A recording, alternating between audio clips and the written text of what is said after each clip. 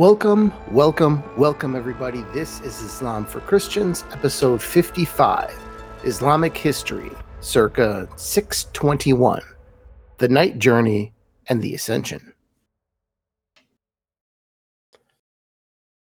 Long ago, before electric light, before clocks, before work schedules and commutes and coffee, human beings viewed the night very, very differently than we do now. Of course, that's obvious. So why bother pointing that out? Because I don't mean that humans just saw the night differently. I mean, they did, at least in the literal sense of what the eye is seeing. Everything was just literally darker then.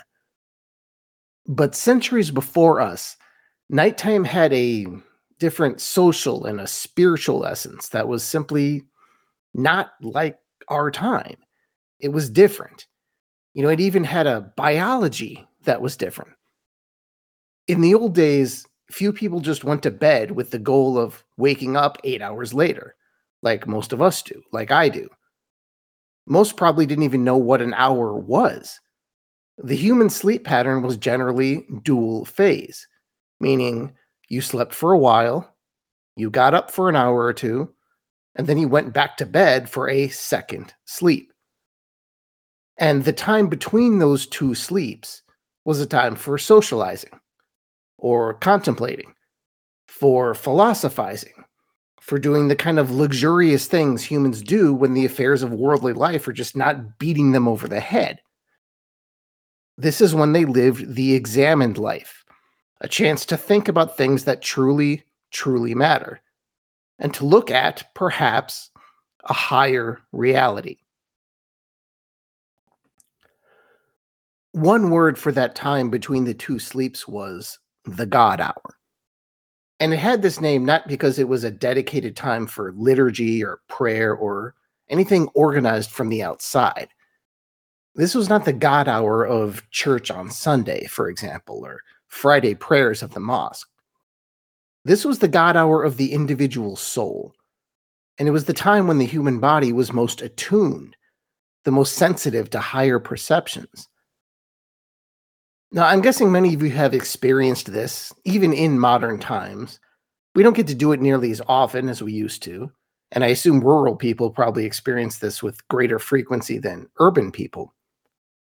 But just think for a second. Think about all those special times you've experienced at night. It doesn't even need to be something specifically spiritual, just a feeling of power, a feeling that there is something much larger surrounding you than something that you had been blind to during the day, but you saw now, or maybe more accurately, you felt it now. How many times have you woken up at 3 a.m. and had a profound, maybe even life-altering experience? Certainly more often than you have experienced the same thing at 3 p.m., for sure, because the night is special. And for the ancients, it was extremely special. Nighttime is when you were most likely to see God, really. And it was precisely in this state, at this special time, that brings us to Muhammad's night journey. The story is partially about the spiritual quality of the night. The American musician Billy Joel wrote a whole song about this phenomenon a long time ago, and it was appropriately called In the Middle of the Night. Well, it was about the qualities of the night, not Muhammad's actual experience. I doubt he knows much about Muhammad. But the point is, that song is about the thoughts of someone during the God hour, what he called walking in my sleep. It was more about thoughts and dreams than physical interaction with the night. But on that note, I really highly recommend walking at night if you can, if you've never done this, as long as it's safe to do so. Just everything is different at night. And you walk the streets without distraction, without seeing anyone usually, without greeting anyone, or thinking at all about how anyone's perceiving you. A night stroll is just a breeding ground for epiphanies, and I can't recommend that enough. Again, only if it's safe to do so. But, even if it's not, some may decide that the rewards are worth the risks. In my younger years, I probably took many chances I should not have. That may not have been wise. There are many places that just seemed safer to me than to normal people. And I wasn't the only one. This, of course, didn't always end well for everyone. In college, in this same neighborhood where I used to walk, a friend of mine actually got shot. It happens, but even if it's dangerous, a 2 a.m. stroll through your neighborhood, if you've never done it, is a unique experience. I do this often, and I've been stopped by the police plenty of times, actually. And in fairness to them, I should be. Few people are wandering around at 2 a.m. with positive intentions. I get that. But I'm a strange guy. They don't know that. But I do wander at night with positive intentions. And I have racked up some amazing experiences. And as we'll see, Muhammad wandered at night, and he may have had the greatest night experience in the history of the world. The night journey is the story of that experience that he would tell the next day. Even in a modern urban environment, the night quality is still there because at night you will feel an unusual silence and a stillness. You'll feel the cleanliness of the air. You'll hear the sounds that are usually drowned out by city noise.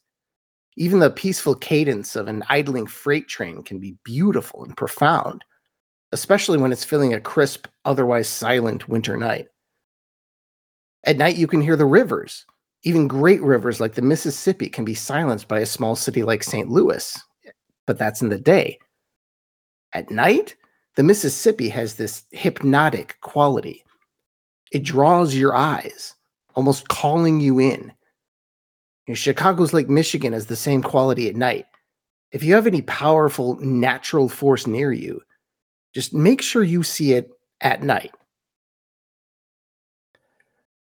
So even in an urban environment, which incidentally is where Muhammad found himself, you can make the most out of the nighttime environment.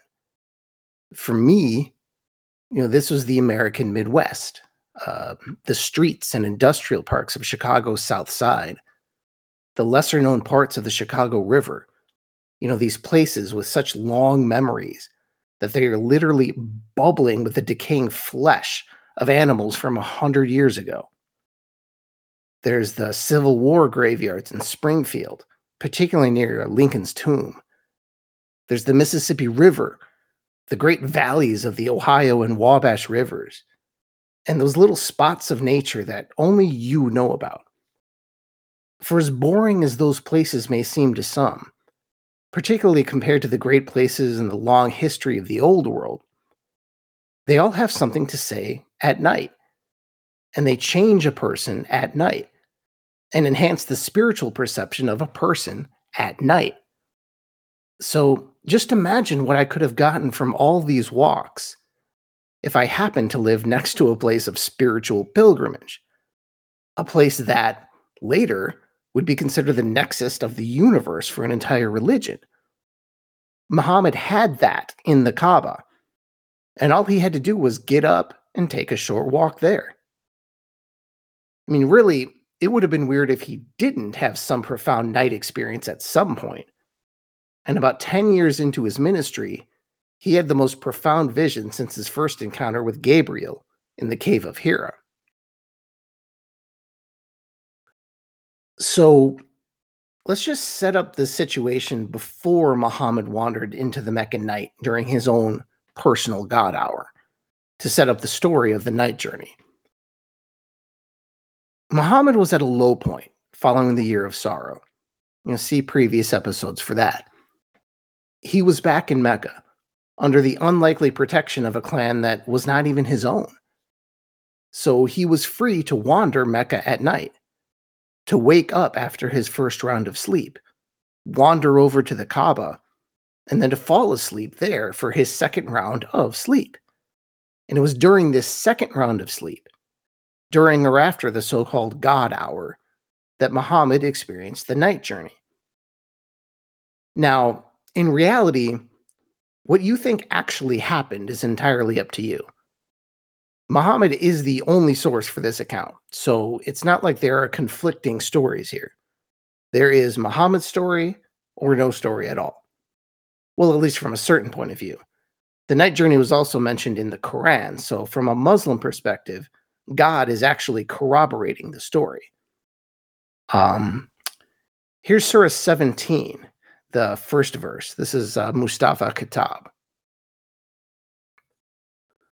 Glory be to the one who took his servant Muhammad by night from the sacred mosque to the farthest mosque, whose surroundings we have blessed, so that we may show him some of our signs. Indeed, he alone is the all-hearing, all-seeing. The mainline Muslim belief is that this was a genuine physical journey from Mecca to Jerusalem, and from there into the heavens. And we'll get into all that. And this is probably a good time to mention that the two parts of what is usually just referred to as the night journey here, that there are two parts of this. First, there is the night journey, where Muhammad travels from Mecca to Jerusalem. The return trip to Mecca in the same night is usually included in this. It's kind of the same miracle regardless of the direction it's going. In Arabic, this is called al-Isra. It actually ends in an ayn. The last two letters are A and ayn, which is just impossible to pronounce if you're not a native Arabic speaker. But once in Jerusalem, Muhammad ascended to heaven, and this part of the journey, the second part of the journey, is called the Ascension, or in Arabic, al-Miraj. Like many Islamic stories, this is something that was pieced together from dozens of other stories, although some of the sources are actually pretty reliable. We have the early histories of Ibn Ishaq and Ibn Sa'd and al-Waqidi, and also some details from authoritative hadith collections, and even a few references in the Quran itself, one of which I mentioned earlier. So, let me give you the quick skeleton of this story. In a single night, Muhammad goes from Mecca to Jerusalem, and then up to heaven. He sees many of God's previous prophets in the seven heavens, then comes back to earth, and then goes back to Mecca. So let's go to the beginning here. We'll start with Muhammad falling asleep near the Kaaba. He encounters some angels, and at some point Gabriel seems to take charge of the journey. But before Muhammad goes anywhere, much like a Muslim before prayer, Gabriel purifies Muhammad for the journey to come. Now, there is a Muslim legend about Muhammad that as a small child, he had his heart purified by Gabriel, like literally. Like a surgeon, Gabriel takes his heart out, purifies it with water from the well of Zamzam. And if you recall, the well of Zamzam is the place in Mecca that miraculously saved Hagar and Ishmael all those years before. That water is there as a result of a miracle, so it's holy. And this water, this purifies Muhammad's heart to be a vessel of the divine message. Now, interestingly, Gabriel does it yet again in this legend, before the night journey. Almost like Muhammad's pure, but if he's going on this journey, he needs a whole new extra degree of cleanliness. This is from the Hadith collection of Sahih al-Bukhari, Hadith 7517. So those angels did not talk to him until they carried him and placed him beside the well of Zamzam. From among them, Gabriel took charge of him. Gabriel cut open the part of his body between his throat and the middle of his chest, and took out all the material out of his chest and abdomen, and then washed it with Zamzam water with his own hands till he cleansed the inside of his body. And then a gold tray containing a gold bowl full of belief and wisdom was brought in. And then Gabriel stuffed his chest and throat and blood vessels and everything. He stuffed it all in and then closed it. So here, Muhammad gets his second open heart surgery at the hands of Dr. Gabriel, and then he mounts a horse named Burak. Muhammad rides that horse at a very, very quick pace, with Gabriel as an escort. I always imagine it more as a leap from end of horizon to end of horizon, almost like a series of gigantic leaps. Obviously, there has to be a magical element to this travel because to make this trip in a few minutes would just require impossible speed. It's the kind of speed that would just kill anything just from sheer wind resistance. Just to do a little fun math with that, let's say the journey took 10 minutes. Let's round off the distance between Mecca and Jerusalem to about 750 miles, or 1,200 kilometers for those of you, probably most of you, who don't use the Old English system. That means Burak would be traveling at about Mach 6, 6 times the speed of sound. To put that in perspective, a commercial airliner travels around Mach 0.75, about. And a bullet is usually around Mach 1. Or maybe Mach 1.25 to Mach 2 to 2.5, depending on the gun. Now, I'm not sure human skin would even stay on at Mach 6. So if we're talking about a physical journey, the long strides of Burak are quite literally a leap of faith. Of course, the ancient sources don't mention this. There's nothing related to how Muhammad could survive going that fast because they simply couldn't imagine wind resistance at that speed the way we can. So no one talks about Burak having a windshield or a pressurized bubble around the saddle. And really, why bother? It's actually kind of dumb in a way to even think about it. The things I've been talking about for the last couple minutes. Why bother? Because if God can have magical horses who leap to the horizons in a single bound, who's to say he can't cancel wind resistance too?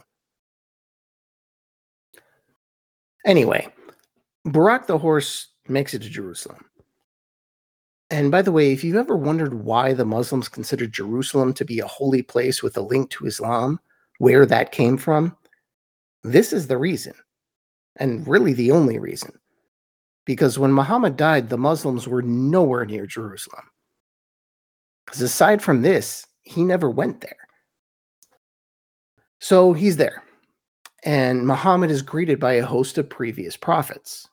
And the big prophets, the big ones like Abraham and Moses and Jesus and all those guys. And Muhammad actually leads them in prayer.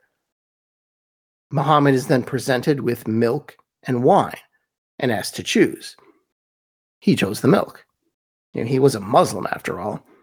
But Gabriel nonetheless was pleased with this choice. But he shouldn't have been surprised, really.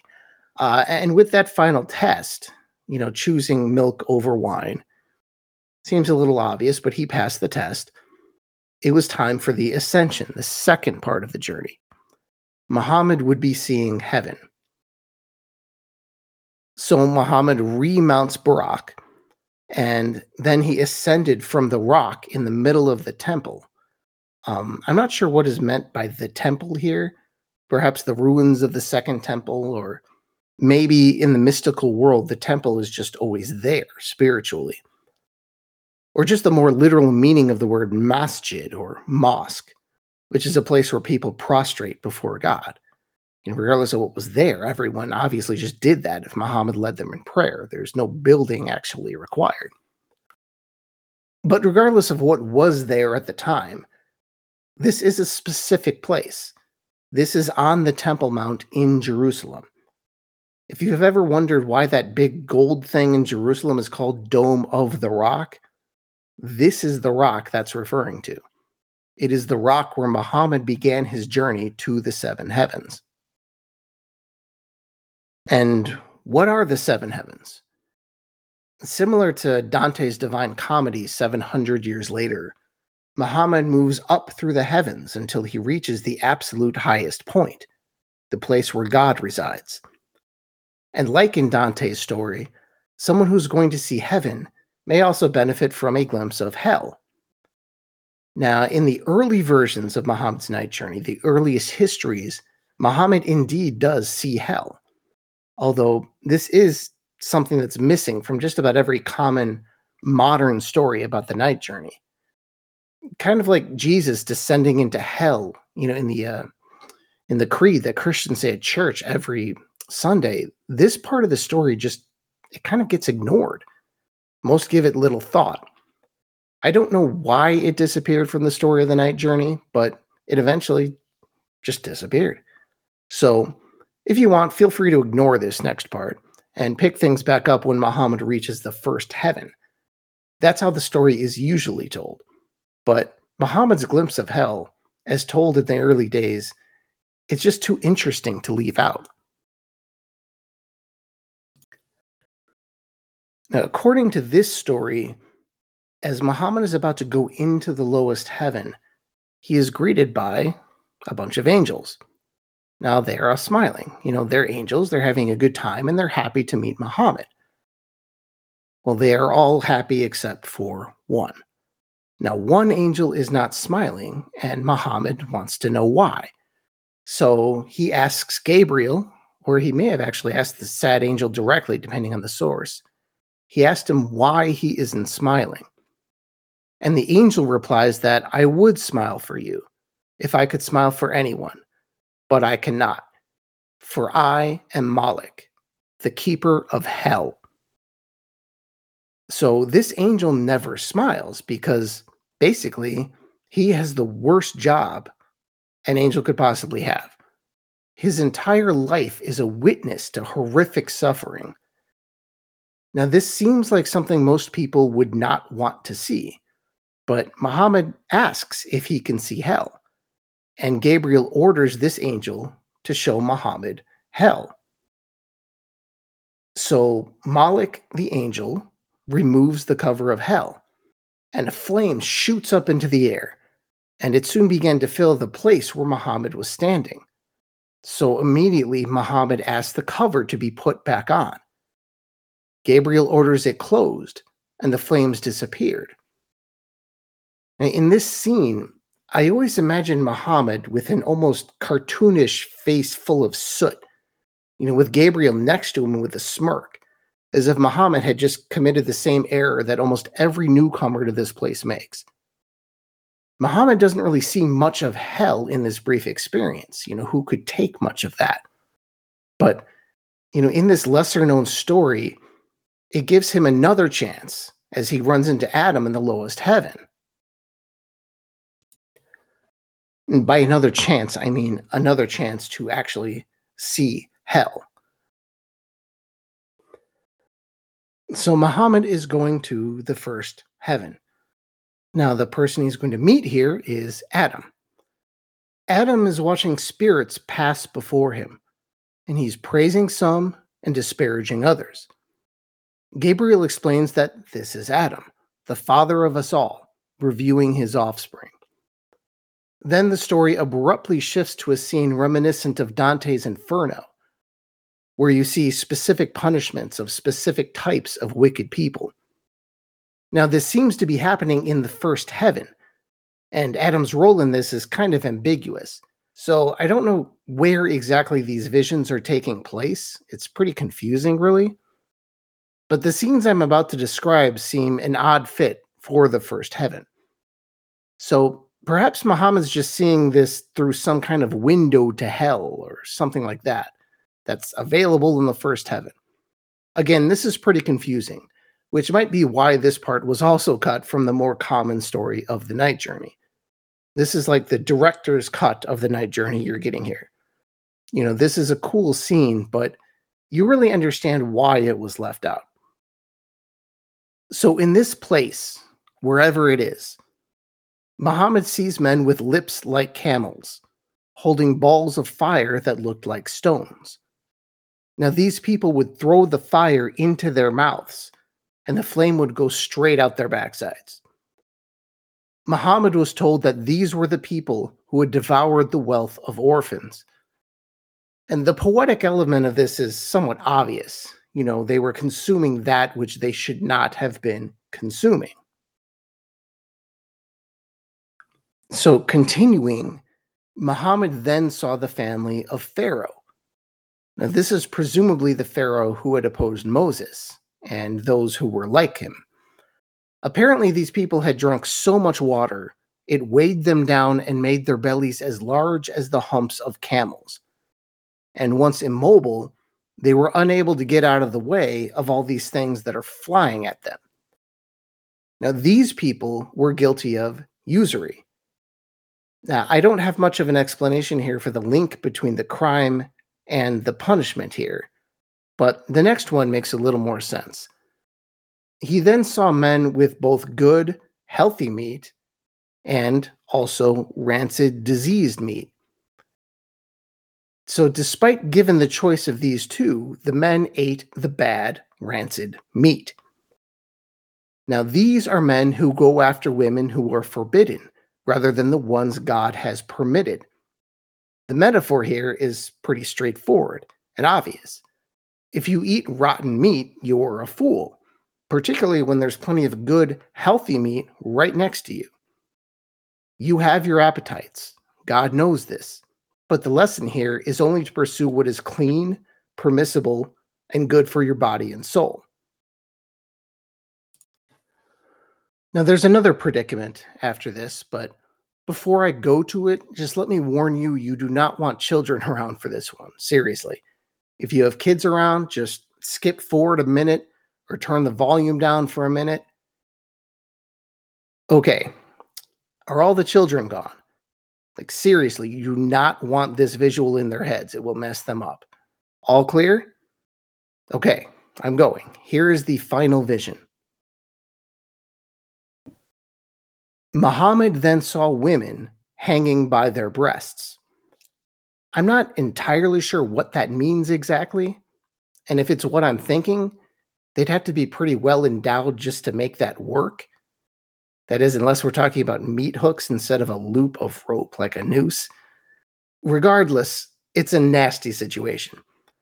These were those who had lied to their husbands and fathered the children of other men.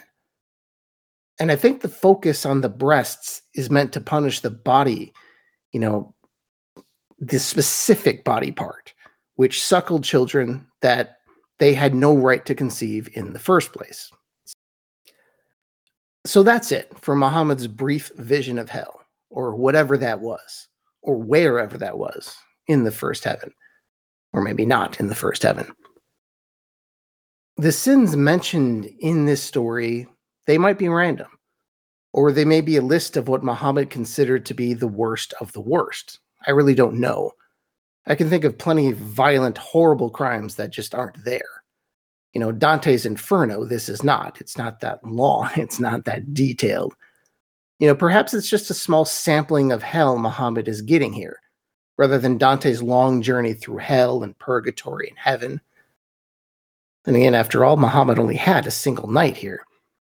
And this is where we move back toward the traditional narrative, the things you're more likely to hear when you hear the sort of mainstream version of this story. And we resume with Muhammad in the first heaven with Adam. So in the first heaven, Muhammad meets Adam, the first man, the first prophet. Then in the second heaven were John the Baptist and Jesus. In the third heaven was Joseph. The fourth heaven had the prophet Idris, who is mentioned a few times in the Quran and is believed to be the biblical Enoch. Enoch was a patriarch in early Genesis before Noah. Then in the fifth heaven, Muhammad saw Aaron. In the sixth heaven, Moses. And then in the seventh heaven, Abraham. And beyond that, he goes to the uppermost boundary, which was the dwelling of God. And traditionally, the marker of this boundary, the uppermost boundary, is a lote tree. Now, I have never seen a lote tree. They don't grow anywhere near my part of the world. But it's also called a sidr tree, S-I-D-R. But they're small to medium-sized trees. They don't look all that different from a regular tree, or what I would consider to be a regular tree. I think the important part is that they tend to grow in deserty areas like southern Arabia. So at this tree, Muhammad sees the divine light. And this part actually made it into the Quran. This is the beginning of Surah 53. I'll read the Mustafa Kitab here. It just sounds clearer as a narrative, but I would also recommend reading the Pickthall translation on this. By the stars when they fade away, your fellow man is neither misguided nor astray, nor does he speak of his own whims. It is only a revelation sent down to him. He has been taught by one angel of mighty power and great perfection, who once rose to his true form, while on the highest point above the horizon. Then he approached the prophet, coming so close that he was only 2 arms lengths away, or even less. Then Allah revealed to his servant what he revealed through Gabriel. The prophet's heart did not doubt what he saw. How can you, O pagans, then dispute with him regarding what he saw? And he certainly saw that angel descend a second time at the lote tree of the most extreme limit in the 7th heaven, near which is the garden of eternal residence. While the lote tree was overwhelmed with heavenly splendors, the prophet's sight never wandered, nor did it overreach. He certainly saw some of the Lord's greatest signs. So those are the first 18 verses of Surah 83. Now, while all of this is going on, God prescribes 50 daily prayers for Muhammad's people. Then Muhammad goes back down, descending through the heavens, and he runs into Moses. And Moses says to him, hey, Muhammad, how many daily prayers did God just give your people? Muhammad told him 50. Moses flat out tells him his people can't handle that, and he urges Muhammad to go back and ask God for fewer prayers. So he does, and God takes off 10. And then he sees Moses again on his way down, and Moses says the same thing, and Muhammad goes back, and he gets another reduction. This process repeats itself a few times until the number is down to 5. And at this point, Muhammad decides he just probably shouldn't push it anymore and just accept it. Now, this certainly would be a great story for the early Muslims who might complain about 5 prayers, because Muhammad could always come back and say, hey, you lazy Muslim, consider yourself lucky. It could be 50. You should thank me it's only 5, In fact, I got you 50 prayers for the price of 5. So, hey, you're welcome. That couldn't hurt Muhammad's reputation as a merchant either. I'm not sure any other figure in history claimed to have actually bartered with God. And Muhammad negotiated a 90% discount there.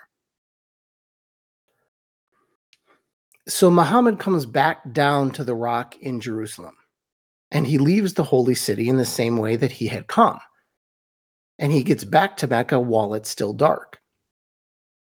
And so when he came to, he woke up, still processing the experience, Muhammad went to the house of Ayman. And this was the closest thing Muhammad had to a mother, this woman was. She was a freed slave who had served Muhammad's family for a long time. And although she believed him, she advised him not to tell anyone. It would just be too much for many people, she thought. And this is often an overlooked part of the story of the night journey. Looking at the person he came to after an experience like this. It's so fascinating that he would go to this woman, almost like a little boy, scared out of his sleep, seeking out his mother for comfort. Muhammad didn't go to Abu Bakr. He didn't go to Ali. He didn't go to Zayd. Khadijah was dead, so that wasn't an option. Muhammad basically ran to his mother to talk about this indescribable experience. And there's really is something so profound about that, something so raw and instinctual. Now, maybe this is just a male thing, a man thing, but to me, a woman's voice in uncertain times, it gives such a primitive comfort, a gentle, soothing, caring, peaceful kind of cadence. It's a quality that a man simply cannot provide. And clearly Muhammad sought that. But would Muhammad take her advice? Plenty of men are comforted by women all the time, but how many actually listen? And in this case, Muhammad did not listen. It was motherly advice, which is advice that is mostly tailored to keep you safe, and it tends to be very risk averse. But at this point in his ministry, Muhammad was no longer interested in public relations or what people thought of him. So he started telling people, and this resulted in ridicule, just as Ayman said it would. And some Muslims lost faith because of this. For whatever reason, it was just too much of a leap of faith. But others, like Abu Bakr, they were strengthened by it, and it arguably had a purifying effect on the Muslims who were still left in Mecca. Personally, I don't know why this was a bridge too far for anyone, because if you believe someone is literally talking to God, and that this God will raise your body to eternal life, why is it so hard to believe that this same God could transport someone wherever in a short period of time? It's kind of like a Christian saying, yeah, I believe God so loved the world that he sent his only son and that Jesus was raised from the dead, but come on, God didn't really part the Red Sea for Moses. That's impossible. And interestingly enough, at least according to the Islamic story, Muhammad did provide some actual evidence of what had happened.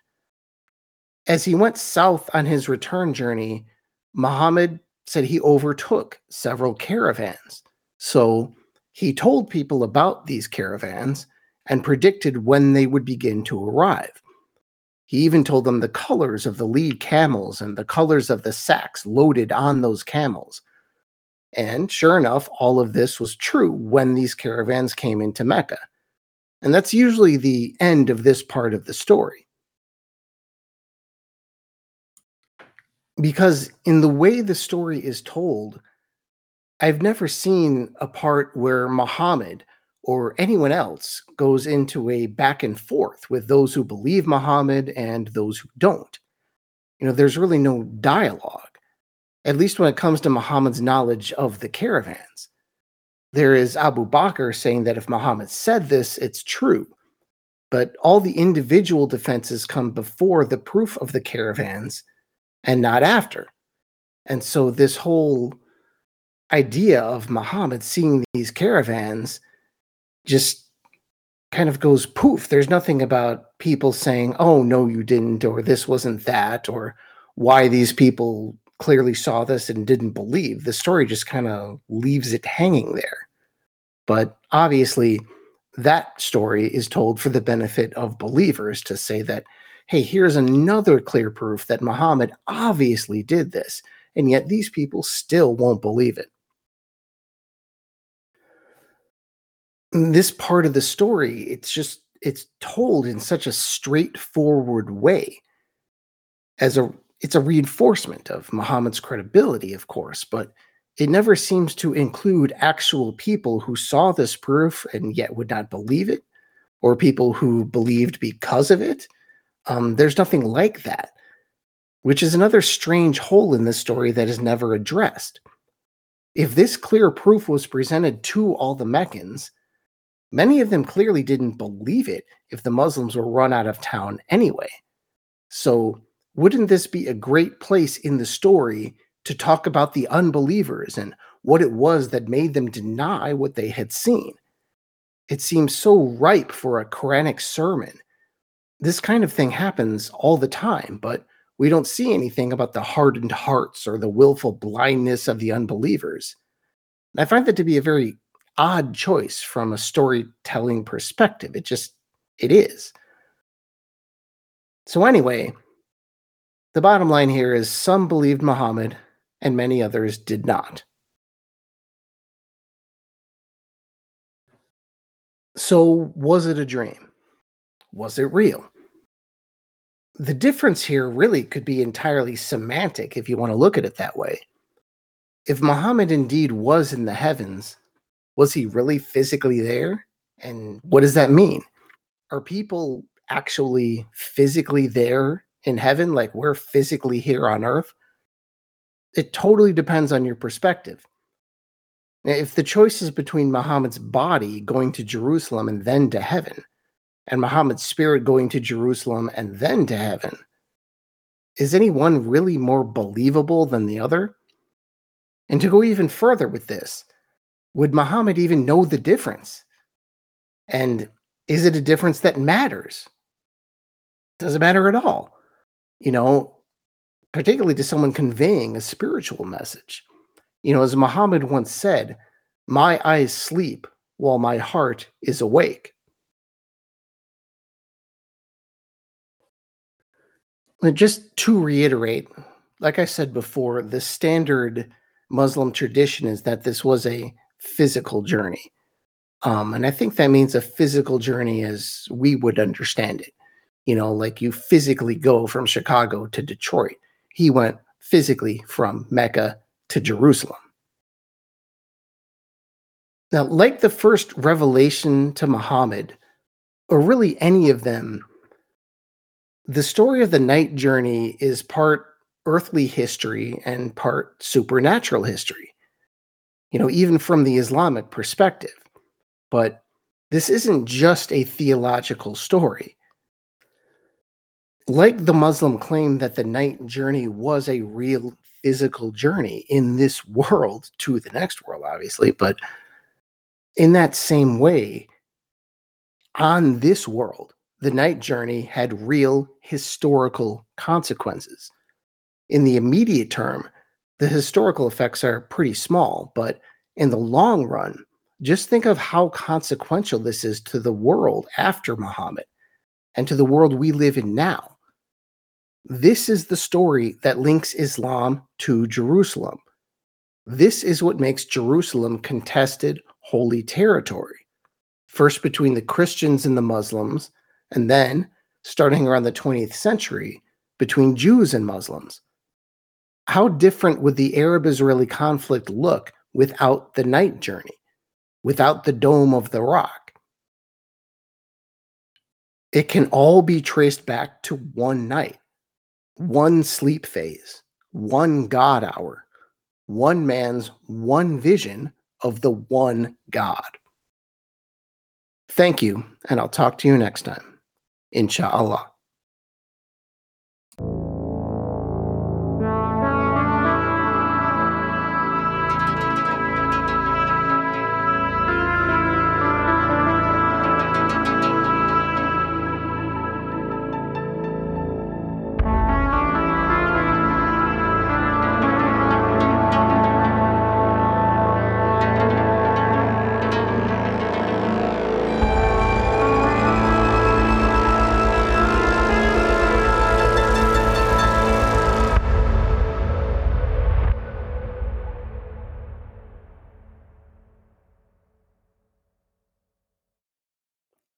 Thank you for listening to Islam for Christians. Please subscribe wherever you get your podcasts. And if you want to keep this show ad-free, you can also visit my Patreon page and subscribe. I'm at patreon.com/Islam for Christians. That's patreon.com/Islam for Christians.